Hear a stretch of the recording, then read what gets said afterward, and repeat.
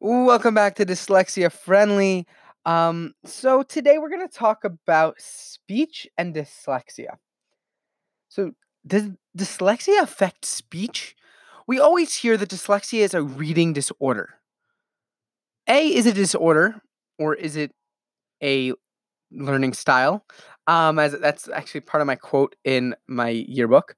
But is does dyslexia affect speech? Now, from what I've learned and what I've been seeing, dyslexia is a language disability, a language difference, because it affects all forms of language, speaking, writing, reading, um, not listening per se, but it's more of a language thing. So it's pretty obvious that it would affect speech.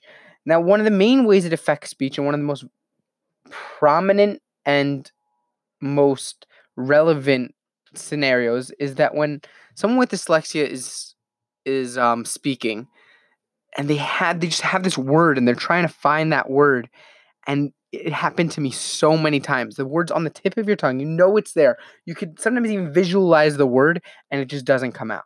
It's one of those hard times that most people in the world can't explain.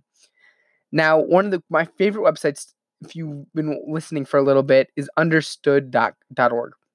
They give um, this great analogy. Imagine you're watching a TV, and suddenly you recognize the face of your mom's favorite actor. You'll call her up immediately. Hey, turn on your TV. It's the guy, the actor you love from The Thing. Suddenly, you're at a loss of words, even though you know who the actor is. You're experiencing momentarily see a momentarily problem. I don't know. Momentary, a problem with what is experts call word retrieval or word finding. So it happens all the time with dyslexics. And it's so annoying. I've gone through it so many times. Um, and one of the things that does not help someone with dyslexia is stress on this. When you're stressing them and you pressure them for time, it'll make it so much harder for someone with dyslexia to get that word out. Now, I've experienced this in times of tests, in times of when it's no stressful and I still can't find the word and whatever, I just give up with it. But it happens not only when you're speaking, it also could happen when you're writing. I think it's the same part of your brain. I'm not a scientist here. I'm not an expert. Um, I think it's the same part of your brain that's just trying to find that word, right? It's just, I don't know why I said I don't know, but whatever, who cares? It is so hard. And one of the common accommodations people get and people need for life is um, extra time. And extra time could could help on so many different levels. And for this case scenario, for speaking or for speaking engagements or for writing, extra time helps you find that word. Now, another point where dyslexia comes a problem is when you're having a speech.